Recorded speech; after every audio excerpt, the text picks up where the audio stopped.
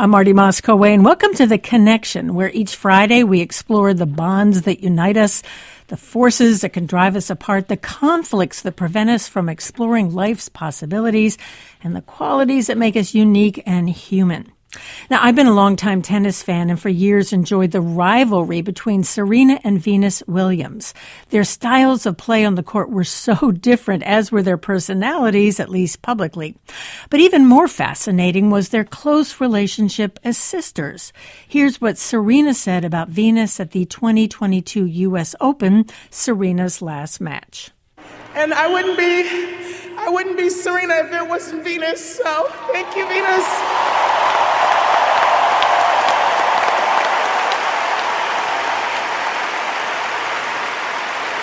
She's the only reason that Serena Williams ever existed.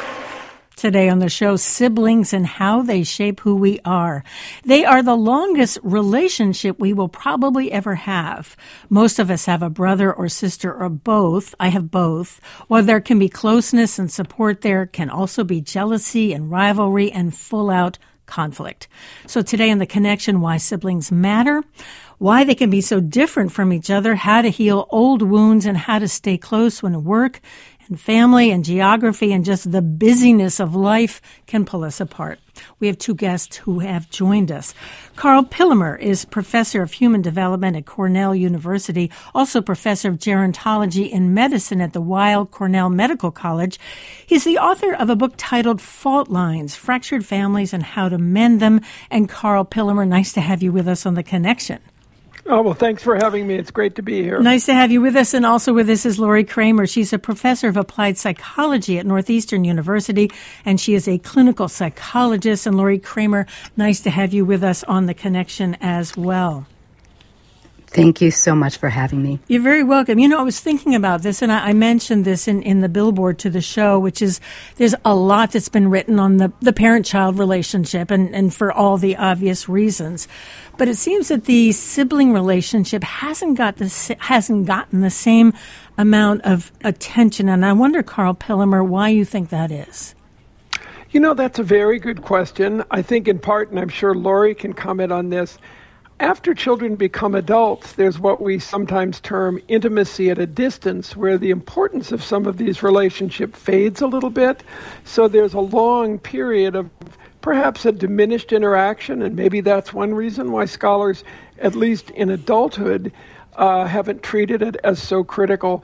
But I'm sure, as Lori can say, of course, there's been pretty extensive research on sibling relationships and parental differential treatment and favoritism, etc., in younger childhood. It just somehow hasn't carried over so much after children or siblings become adults. And Lori, you have studied young children a lot. What is your interest in siblings? I am very interested in how these are formative relationships. I think just as, we heard in the clip, our relationships with our siblings are pretty fundamental, especially when we're growing up, still living together in the same household. We're influenced, we're always watching, we're aware of what our siblings doing, and we form a lot of ideas about why they're doing that and how people are responding to them. And all of those factors, I believe, work together to really help individual children and adolescents sort of figure out who they are. And sometimes that's in reaction to how they perceive their siblings. And yes, we haven't really studied this enough to really fully understand how. Well, that's why you are both here. And Lori, can we think of our siblings as among our first teachers? I think they are. I think that we know that there are friendships and peer relationships that young children have nowadays as they're going into childcare and experiences with cousins and other family members. But this experience of growing up every day, day in, day out with another child and sharing resources right. with that child and, being parented by the same parents and going through life together certainly is a very meaningful experience, and we're just starting to uncover the significance of that. We often hear, and it's certainly true in my family, that siblings can be so different from each other. Karl, is that surprising? Should that surprise us?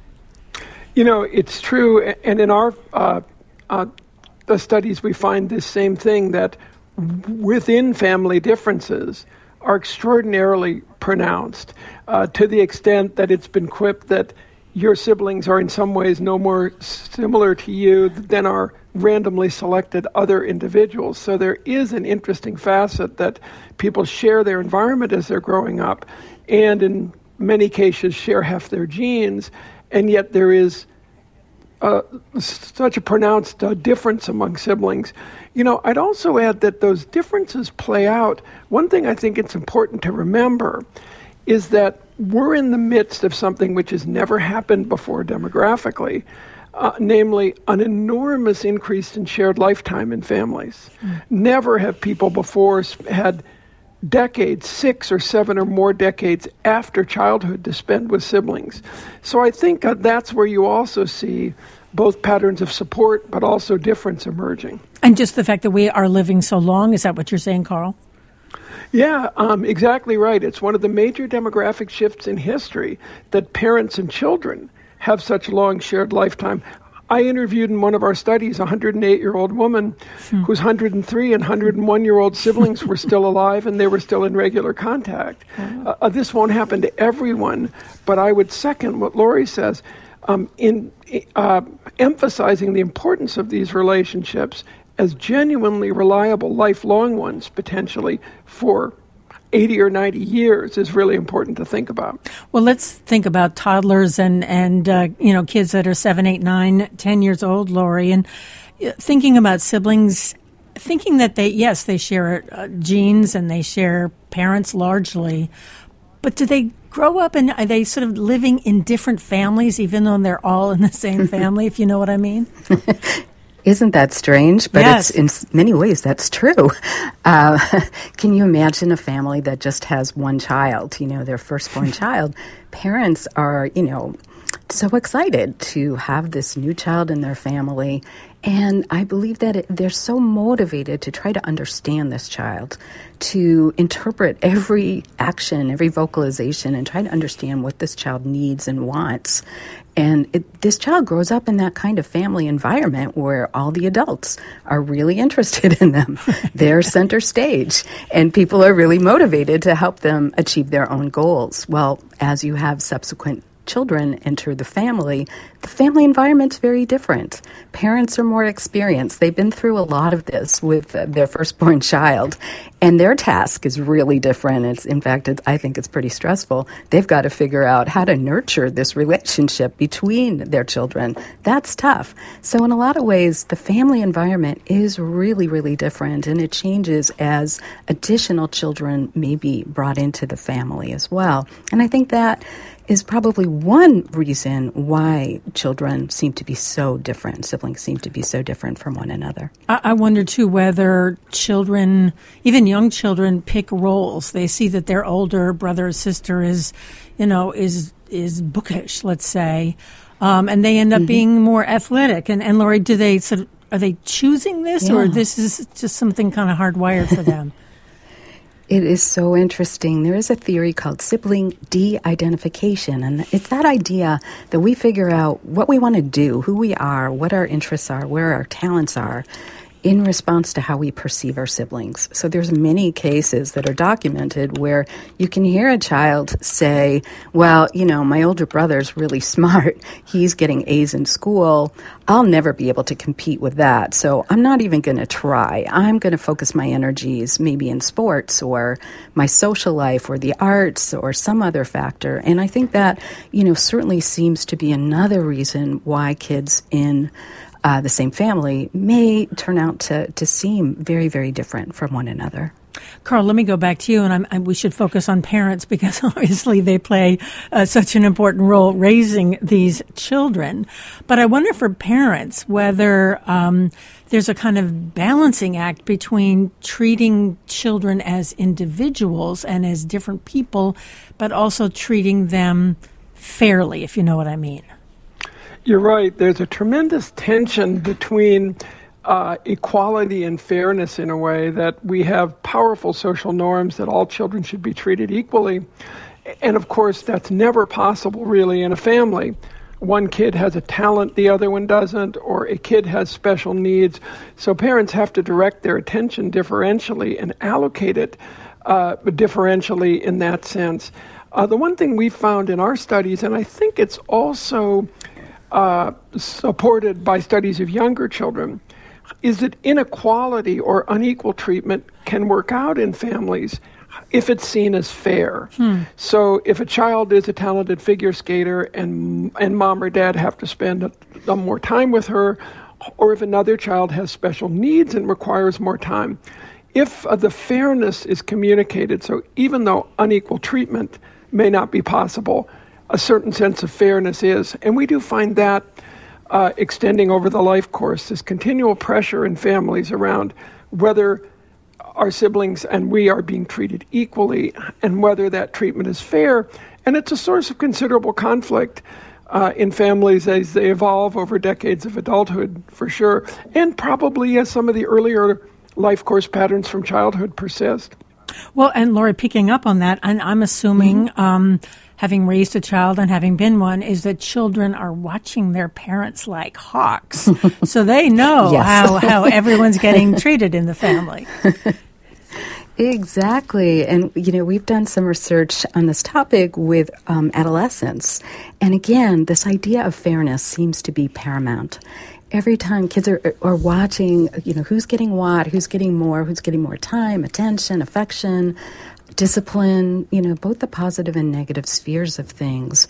And it's really interesting because, at least in adolescence, they come up with reasons why they think this is happening. And it's really interesting what they come up with. But bottom line is, if they believe that their parents are treating them and their sibling differently for a good reason, maybe because the parents are trying to meet a specific need that the other sibling has, they tend to believe that that differential treatment is fair. And that seems to be really important because when kids feel that there is differential treatment and it's fair, it's no longer related to some of the negative outcomes that we tend to see, like reports of poor sibling relationships or poorer parent-child relationships, or even feeling poorly about themselves. So that idea of fairness is really important.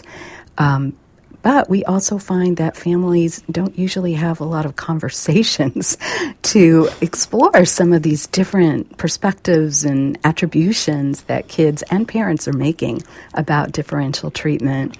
And in fact, in one study, we found that, 2 kids and 2 parents agreed about just the occurrence of differential treatment only about 36% of the time, which is not a lot, considering that they're all living together. In the same house, largely. Well, we're going to take a very short break, and I do want to pick up on that and talk about sibling rivalry, as it is described. That's Lori Kramer.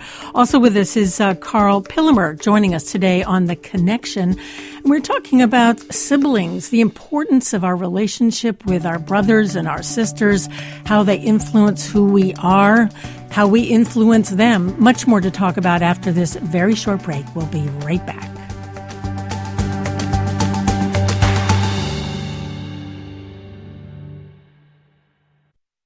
This is The Connection here on WHYY in Philadelphia. I'm Marty Moss-Coane. We are talking about the longest relationship most of us will have, and that is with a sibling, whether a brother or a sister. Someone who, unlike a friend or a partner, we didn't choose to bring into our lives, but nonetheless we spend decades living with and thinking about them. Carl Pillemer, professor of human development at Cornell University, author of a book called Fault Lines, Fractured Families and How to Mend Them. Lori Kramer is a professor of applied psychology at Northeastern University and a clinical psychologist. Well, I do want to talk about sibling rivalry. And Carl, let me start with you, and then we will play a clip from Hannah and her sisters. But just what is the job, I guess, if I can put it that way, of sibling rivalry? What is being accomplished here? I think it's different in childhood, and I'd be interested to hear what Lori has to say.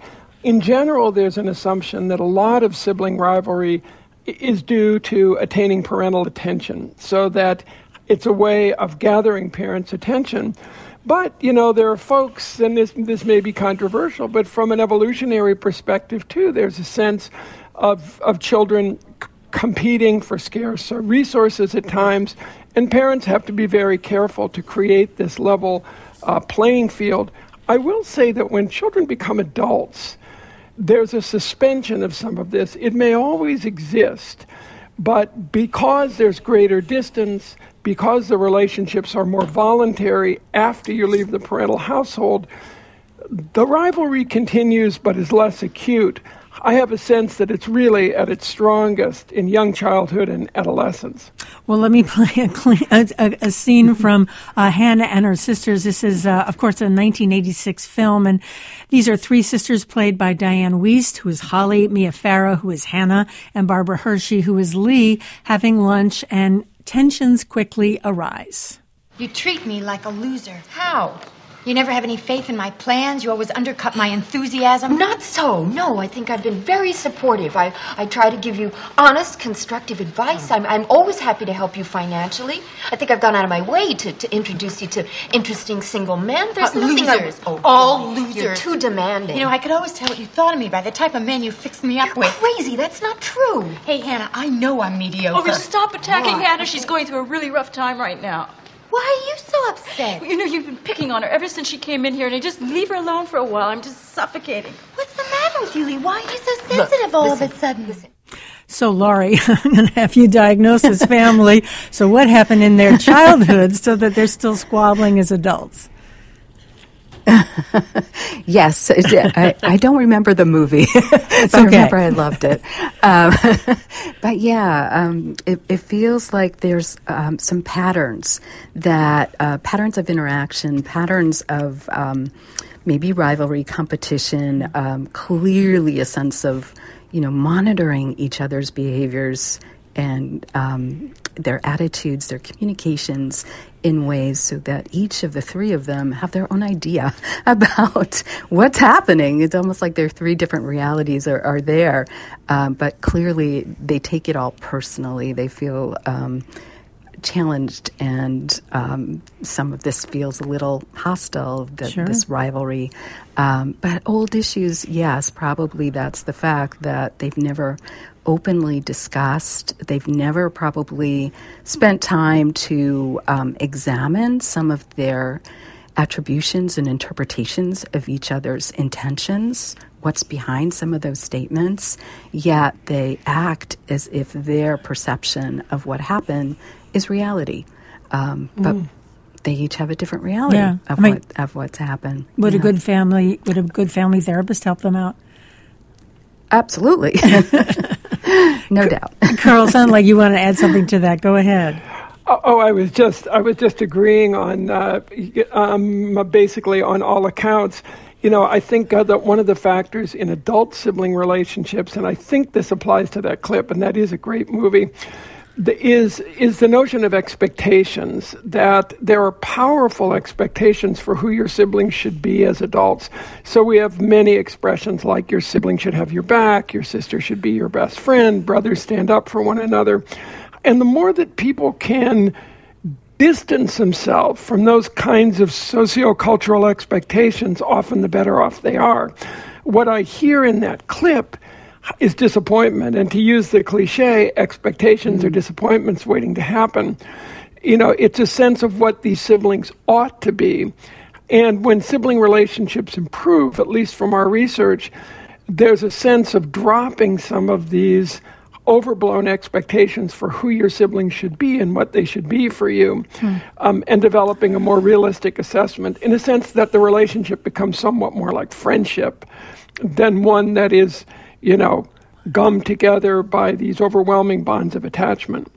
Well, Laura, going back, and let's go back to these sisters we won't diagnose this whole family here, but let's take younger children that are squabbling with each other, and let's say it's it's really disrupting family life. How do you suggest parents, if not intervene, at least try to mediate whatever's going on here?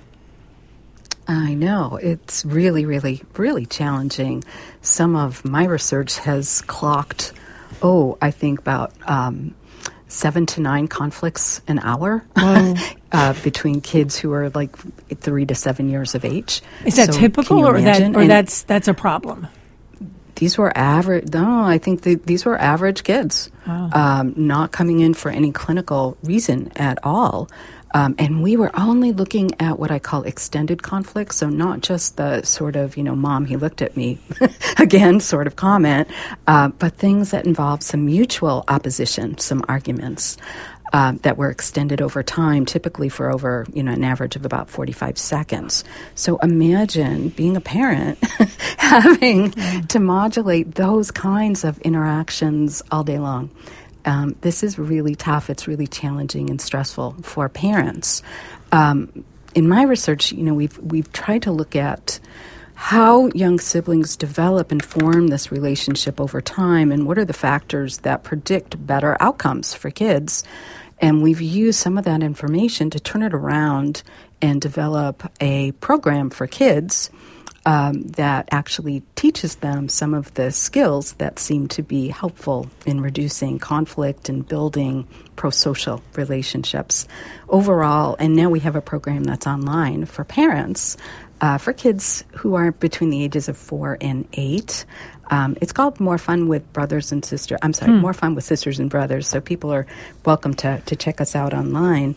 But the basic idea is that we want to help parents and help kids build the positive in their relationship. There is likely always going to be some form of disagreement and conflict and some negative emotions in sibling interactions in childhood and adolescence. But how can we build up the positive, that sense of warmth and engagement, of having some fun together, even though there's still likely going to be some negativity happening? How can we build that up? And that's where we're really focusing by teaching kids a set of social and emotional competencies that research has shown to be helpful. And I do want to get back to that, but Carla, let's toggle ahead then. Let's say these ongoing conflicts, jealousies, rivalries, whatever they are, let's say they extend into adulthood. Same approach to try to de-escalate the conflicts between siblings? Well, the reason why I think that kind of program for young children is brilliant is that there's so little available for it and very little available specifically for adult siblings. At one point, we surveyed academic individuals who were teaching family therapy and found that if there were persistent problems like estrangement or difficulty among siblings, there was really very little options for therapy for people who specifically focused on it. Mm-hmm. So I think the one thing we're lacking is exactly that, this kind of way to bring siblings together. I will say on the positive side, when you look at research on the family, the good news is most of us do survive these early relationships. And if you look at surveys of siblings, the vast majority report relatively warm relationships with siblings. So most adults are pretty close to their siblings. However, in the smaller number which aren't, it's obviously very troubling. And there's not a lot of options. It's very hard for family therapists to bring 3 siblings together in adulthood, for example. So I think we need exactly that kind of intervention development for adult siblings that Lori is talking about. It exists to some extent around the issue of care for parents, but that's another issue probably for later. Well, let me play another clip, and each week on The Connection, we'll be asking a question that we hope will get your response either to our voicemail or to email. And this week we asked about your relationship with your siblings, what it takes to maintain it. And here's what we heard from a few listeners. Hi, my name is Danielle, and I am from Hershey, Pennsylvania. I have 3 siblings. And I would say that we have an extremely amazing relationship, and they are my best friends. This is Suella, and I live in Hatboro. I have one sister who's 4 years older than I am. She lives in Memphis. We do talk every single week on Sunday morning for at least 2 hours. In general, we do have the same memories of things in our family, obviously different interpretations, different reasons why, but basically we agree on most things. Hi, Marty. My name is Connie. Your question about maintaining a good relationship with siblings, I can't say for us that there's a hard part, actually. I'm one of 5. We all get along. We have great conversations. We eat a lot of meals together as often as we can, especially on birthdays and holidays. And we live within 15 minutes of each other. And they're just fun to be with. Now, that's not scientific. It's anecdotal. But what's interesting, Carl, and to you, Lori, as well, is, we tend to focus on the negative. But what we heard were 3 really loving and positive descriptions of sibling relationships. Carl, do you want to take that first? Yeah, just a quick word. I think it was Harry Truman who wanted a one-armed economist because everyone else kept saying on the other hand. And so I'm going to do that here. Even though the vast majority, or like a one-armed social scientist, I guess we could say, the vast majority of sibling relationships are positive. However, we can't ignore the fact that in adulthood, there is fairly extensive conflict and estrangement among siblings. So in a survey I did that I presented in the book, around 9% of Americans have some level of estrangement from one of their siblings, by which I mean they haven't seen that individual for a year or more and consider themselves estranged. So you have to look at both sides. For a number of people, there is a break in the sibling bond that's very challenging to deal with because you have this past history of attachment that started. So I think you have to keep both in mind that in general, most people get along reasonably well, but in a significant minority, these relationships, at least for periods of time, can be very problematic and distressing. And distressing because this is someone you grew up with, who knows you like nobody else. Right. The idea, people can push our buttons because they installed them. I mean, that is a little bit of... they know where they are. Right. Well, we also have this sense in families, and I think it's why sibling rivalry in childhood is so great, that sort of anything goes, that you don't have to treat your family members as you would friends or coworkers. So like in the clip you played, the siblings feel free to unload on their brothers and sisters in a way that we wouldn't in other relationships, and then that adds into this sort of spiraling tension. Lori, we've been talking sort of generically about siblings and not brothers and sisters or sisters and sisters, brothers and brothers. Are there different sort of dynamics related to the sex of the child? There are, but it's not conclusive. Having a sister tends to be a really good predictor of better sibling relationships for both men and women. There's some evidence that suggests that having an opposite sex sibling can be really helpful and give you maybe a little preparation for romantic relationships later in life, meaning that you've had some experience growing up with someone of a different gender. Those types of, heterosexual romantic relationships might benefit from a result of that, those experiences and what you've learned as a result. But with young children, we do know that as children become siblings for the first time, there's a slight advantage for girls. They tend to adjust a little bit more quickly and maybe more positively. But so many other factors were much more important in predicting the quality of the sibling relationship down the road. Everybody talks about gender differences and people talk about age differences between siblings, but really when it came down to it, it was kids who had more abilities in the social and emotional spheres that tended to develop the most positive relationships with their siblings down the road and kept that going for as long as I studied them. And is that because young adulthood? Because parents were able to sort of help them navigate these potential conflicts? I think that it had something to do with parenting, but these were the kids that we were studying. We looked at the connections before they became siblings. We looked at their friendship relationships with other kids. We were very interested to see what the quality of these relationships might be and whether that might transfer in some respect to their new relationship that they were going to develop with their siblings once they were born. So we studied these families when moms were in their last trimester of pregnancy and followed them. Last time I saw these families, the firstborn kids were leaving the family for college. So it was really interesting. But what we saw was a very powerful correlations between the quality of friendships that these firstborn kids had and the quality of the relationship that they built with their sibling. And we looked more specifically to try to figure out what all that was about and really saw that it was kids who were able to engage in some play, continuous play with a friend. They had fun. They were pretending. They were able to manage the emotional climate of their play so it didn't become too negative. And they were able to resolve conflicts with their friends. Those kinds of social and emotional competencies seem to play very well and prepare them for becoming a sibling. And Carl, that makes a lot of sense. But it isn't, and I know people that have sort of used siblings and friends almost interchangeably, of seeing them as sort of one and the same. Are they? I think that's a really great question, and I have just two quick thoughts on it. First is we have to remember that the nature of sibling relationships is changing. So I'm in my 60s. When I grew up, I and almost everyone I knew had 2, 3, or 4 siblings. Now people are more likely to have 1 or at most 2 kids.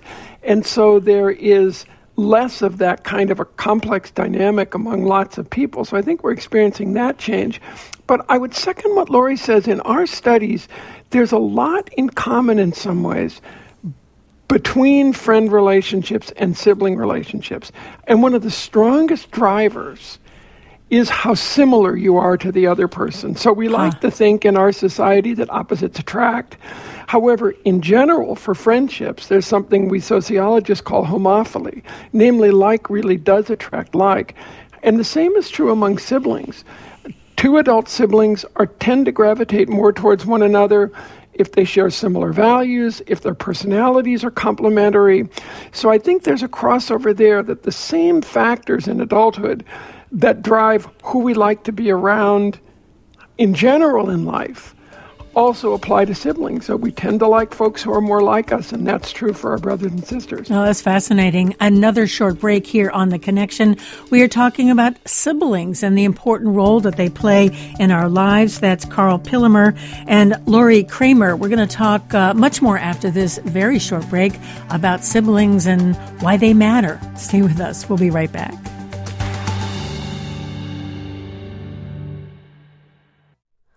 Hi, it's Terry Gross, the host of Fresh Air. We bring you in-depth, long-form interviews with actors, directors, musicians, authors, journalists, and more. Listen to our Peabody Award-winning Fresh Air podcast from WHYY and NPR. You're listening to The Connection here on WHYY in Philadelphia. I'm Marty Moscow-Wayne. We are talking about sibling relationships, how our childhood relationships with our siblings can set the stage for how we see ourselves, how we treat other people, and how we view the world as adults. And again, our guests are Lori Kramer. She's a professor of applied psychology at Northeastern University. She's also a clinical psychologist.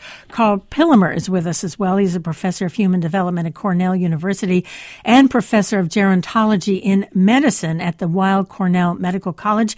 He wrote a book titled Fault Lines, Fractured Families and How to Mend Them. Let me play another clip, and this is actually from The Lion King, from the 1994 animated film. Power Hungry Scar, who was voiced by Jeremy Irons, is the second-born brother and next in line to the throne until his nephew Simba is born. And in this scene, King Mufasa, who is voiced by James Earl Jones, and Zuzu, voiced by Rowan Atkinson, scold Scar for not attending Simba's presentation celebration. As the king's brother, you should have been first in line. Well, I was first in line, until the little hairball was born. That hairball is my son, and your future king. Oh, I shall practice my curtsy. Don't turn your back on me, Scar. Oh, no, Mufasa. Perhaps you shouldn't turn your back on me. Is that a challenge? Temper. I wouldn't dream of challenging you. Pity. Why not? Well, as far as brains go, I got the lion's share, but when it comes to brute strength, I'm afraid I'm at the shallow end of the gene pool. That covered a lot of our conversation. I should say later in the film, Scar actually murders his brother Mufasa. And of course, this is a theme we've seen in plays like Hamlet and Cain and Abel, the story of Cain and Abel in the book of Genesis. This is a weird segue, but, I was frankly thinking of Harry and William, the two brothers who, their life is now an open book, as it has been for years now.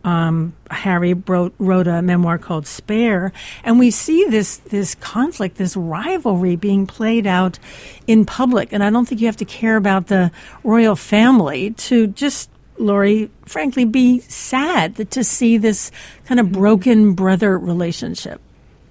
Mm-hmm.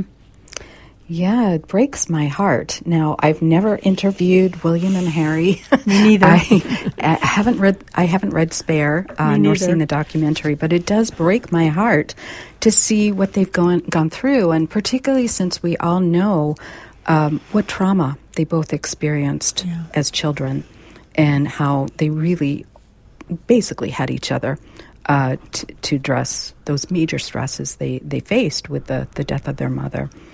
But yes, I'm so hopeful that some way they'll find their ways back to one another. Yeah. But yeah, there's so many issues here that are reminiscent of this theme in The Lion King. But I think we also want to look at it from a broader family perspective too. Really thinking about the fact that these are no longer children. Right. They're no longer just brothers in a household, very large household. But they also have new partners. And I think that adds this layer of complexity to their relationship that I can only imagine is very challenging to them. So how these new wives deal with each other and how these have the issues there may have been introducing some complication into William and Harry's relationship. I am just, speculating based on what I've read. Sure. And even moving beyond William and Harry, Carl, but just talking about as adults. I mean, as I think you both have mentioned, it's easy to lose track or lose touch with siblings. Months can go by, I would confess sometimes for myself as well, before picking up the phone or sending an email or a text or even going to visit, that it is easy to get estranged because of the busyness, I think, of all of our lives. And then you throw in factors that people do marry other people, and that brings in a whole other dynamic. Can you speak to that?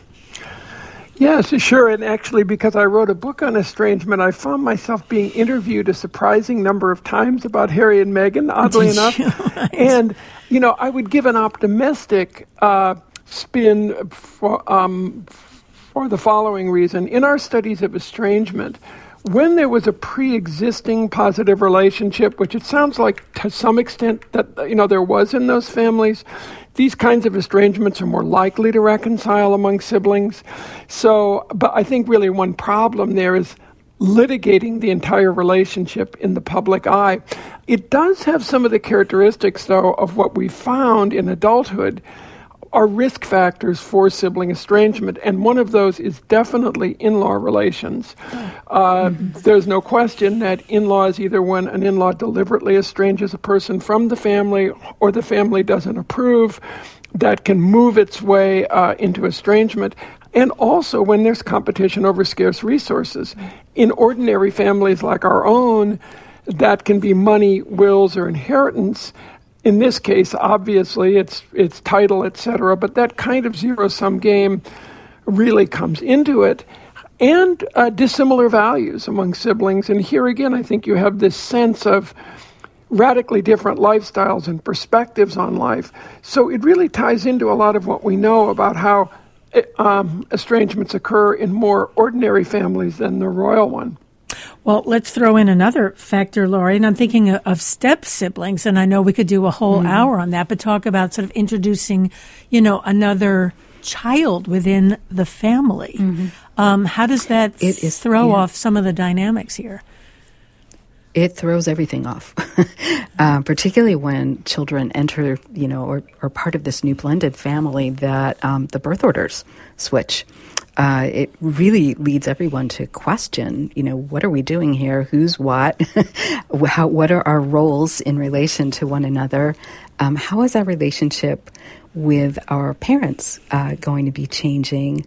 What kinds, there's issues of loyalty and allegiance and, as well as just the simple day-to-day of how do we go about creating a new and different household that can accommodate these new people, and how can we support some positive relationships that are being developed through, with the siblings, but also with step-parents. I think it's a very confusing time. And there's also situations where the kids are old enough to be leaving the family for college or independent work, and they may never really develop a relationship with one another where they might even truly consider themselves to be step-siblings. There's another sort of factor in the last couple of years, Carl. It seems like every interview I do, we talk about the pandemic, but nonetheless, it has had such a huge effect on all of our lives. And I'm thinking a couple of years ago, families, many families were, stuck at home with each other and with no particular outlet outside the house or the apartment. How do you think that affected sibling relationships and relationships within the family? Unfortunately, there isn't time yet enough to have really good data, but there's fascinating suggestive data about that, because you have to remember, we had two things happening at once. We had the effects of the pandemic and also the divisive effects of the election, which caused at least temporary rifts in families. I think overall, from what we know, the pandemic led to greater contact among siblings. So someone who might have been somewhat estranged became part of the family email group, refriended people on Facebook. One thing that we know about social relationships is when people perceive the possibility of a limited time horizon, they often take action because they have anticipatory regret. What if I don't get back in touch and there's no time to do it? So I think we saw more contact and more engagement, even among formerly estranged siblings. So I hate to say that a cloud like that has a silver lining, but one, I think, was increased contact between more distant members of families and, their relatives, and that certainly helped for siblings. So I think it was a marginally, at least, positive effect for sibling relationships. And how about for little kids, for young siblings, Lori? Did you see something similar? I mean, it's hard for them to have the kind of feelings of mortality that older people have, but nonetheless. No, they were each other's, playmates and friends. So they really counted on each other for amusement, for entertainment, for just companionship when they really couldn't spend a lot of time with friends or be physically in school with classmates. It also seemed to set the stage for more conflict between kids. I heard from a lot more parents during the pandemic who were really concerned about how to help their kids figure out ways to get along, particularly since they were also homebound.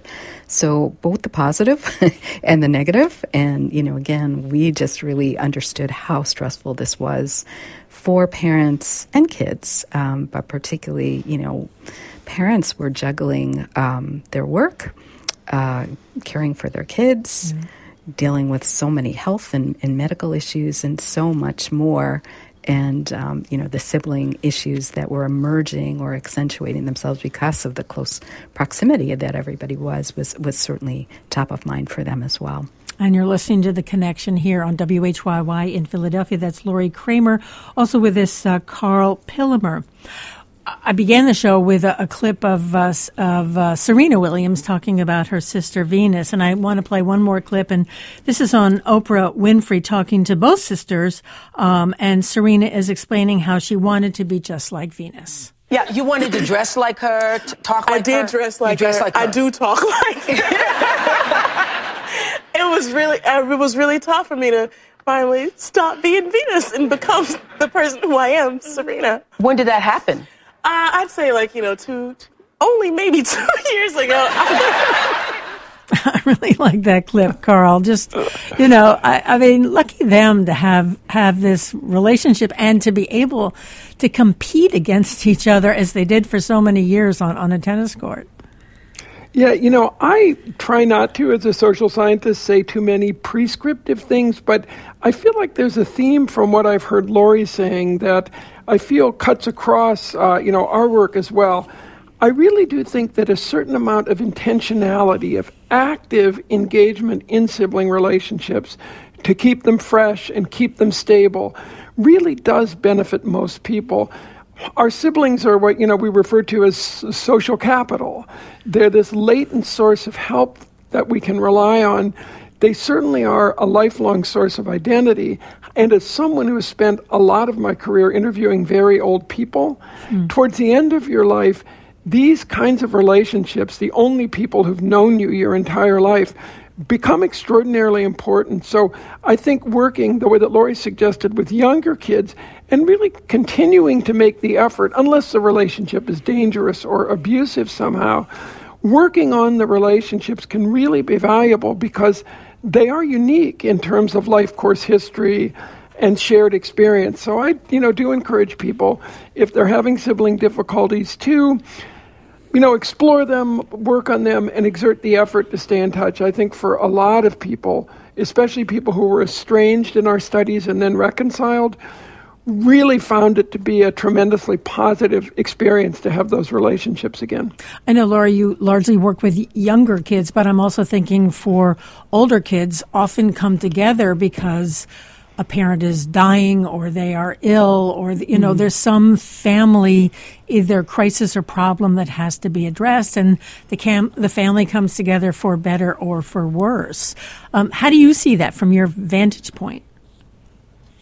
Absolutely. And I think, the quote from Venus and Serena, my goodness, if that's not a model, an inspiration, and really highlighting for everyone what the potential is for these relationships, that's just astounding. And I think that's one of the reasons that I'm so invested in this work, too, because I really believe that it's going to pay off, particularly in your older years, as Carl has seen.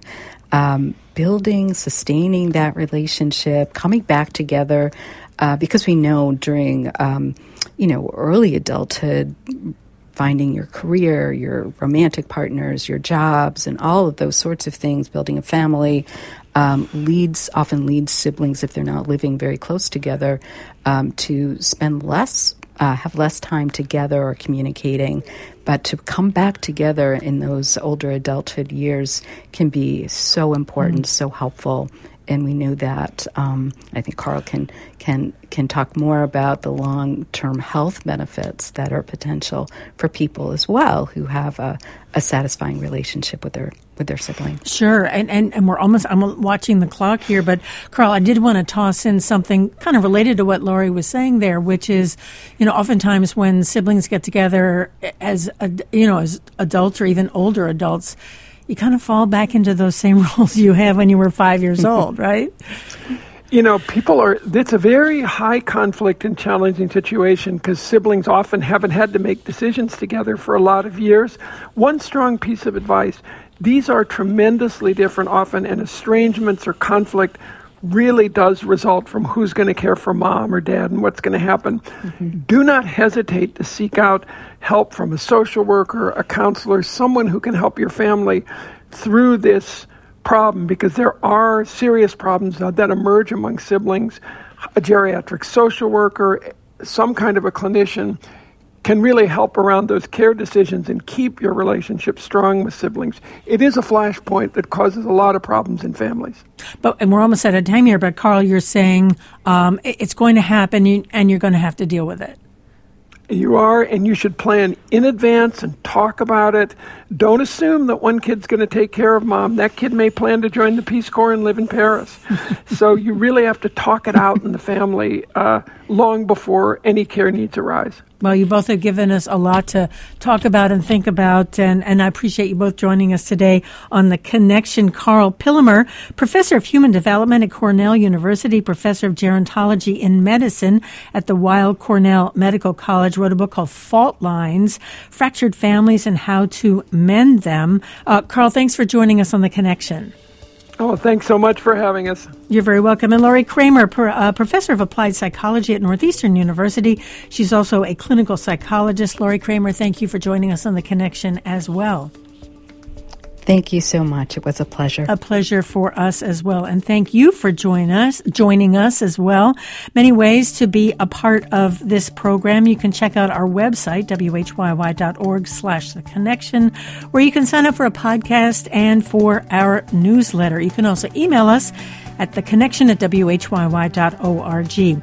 Our engineer is Diana Martinez, Debbie Builder, senior producer of The Connection, Paige Murray Bessler, producer of The Connection. I'm Marty Moss-Coane, your host and executive producer, and I'll see you next Friday at noon.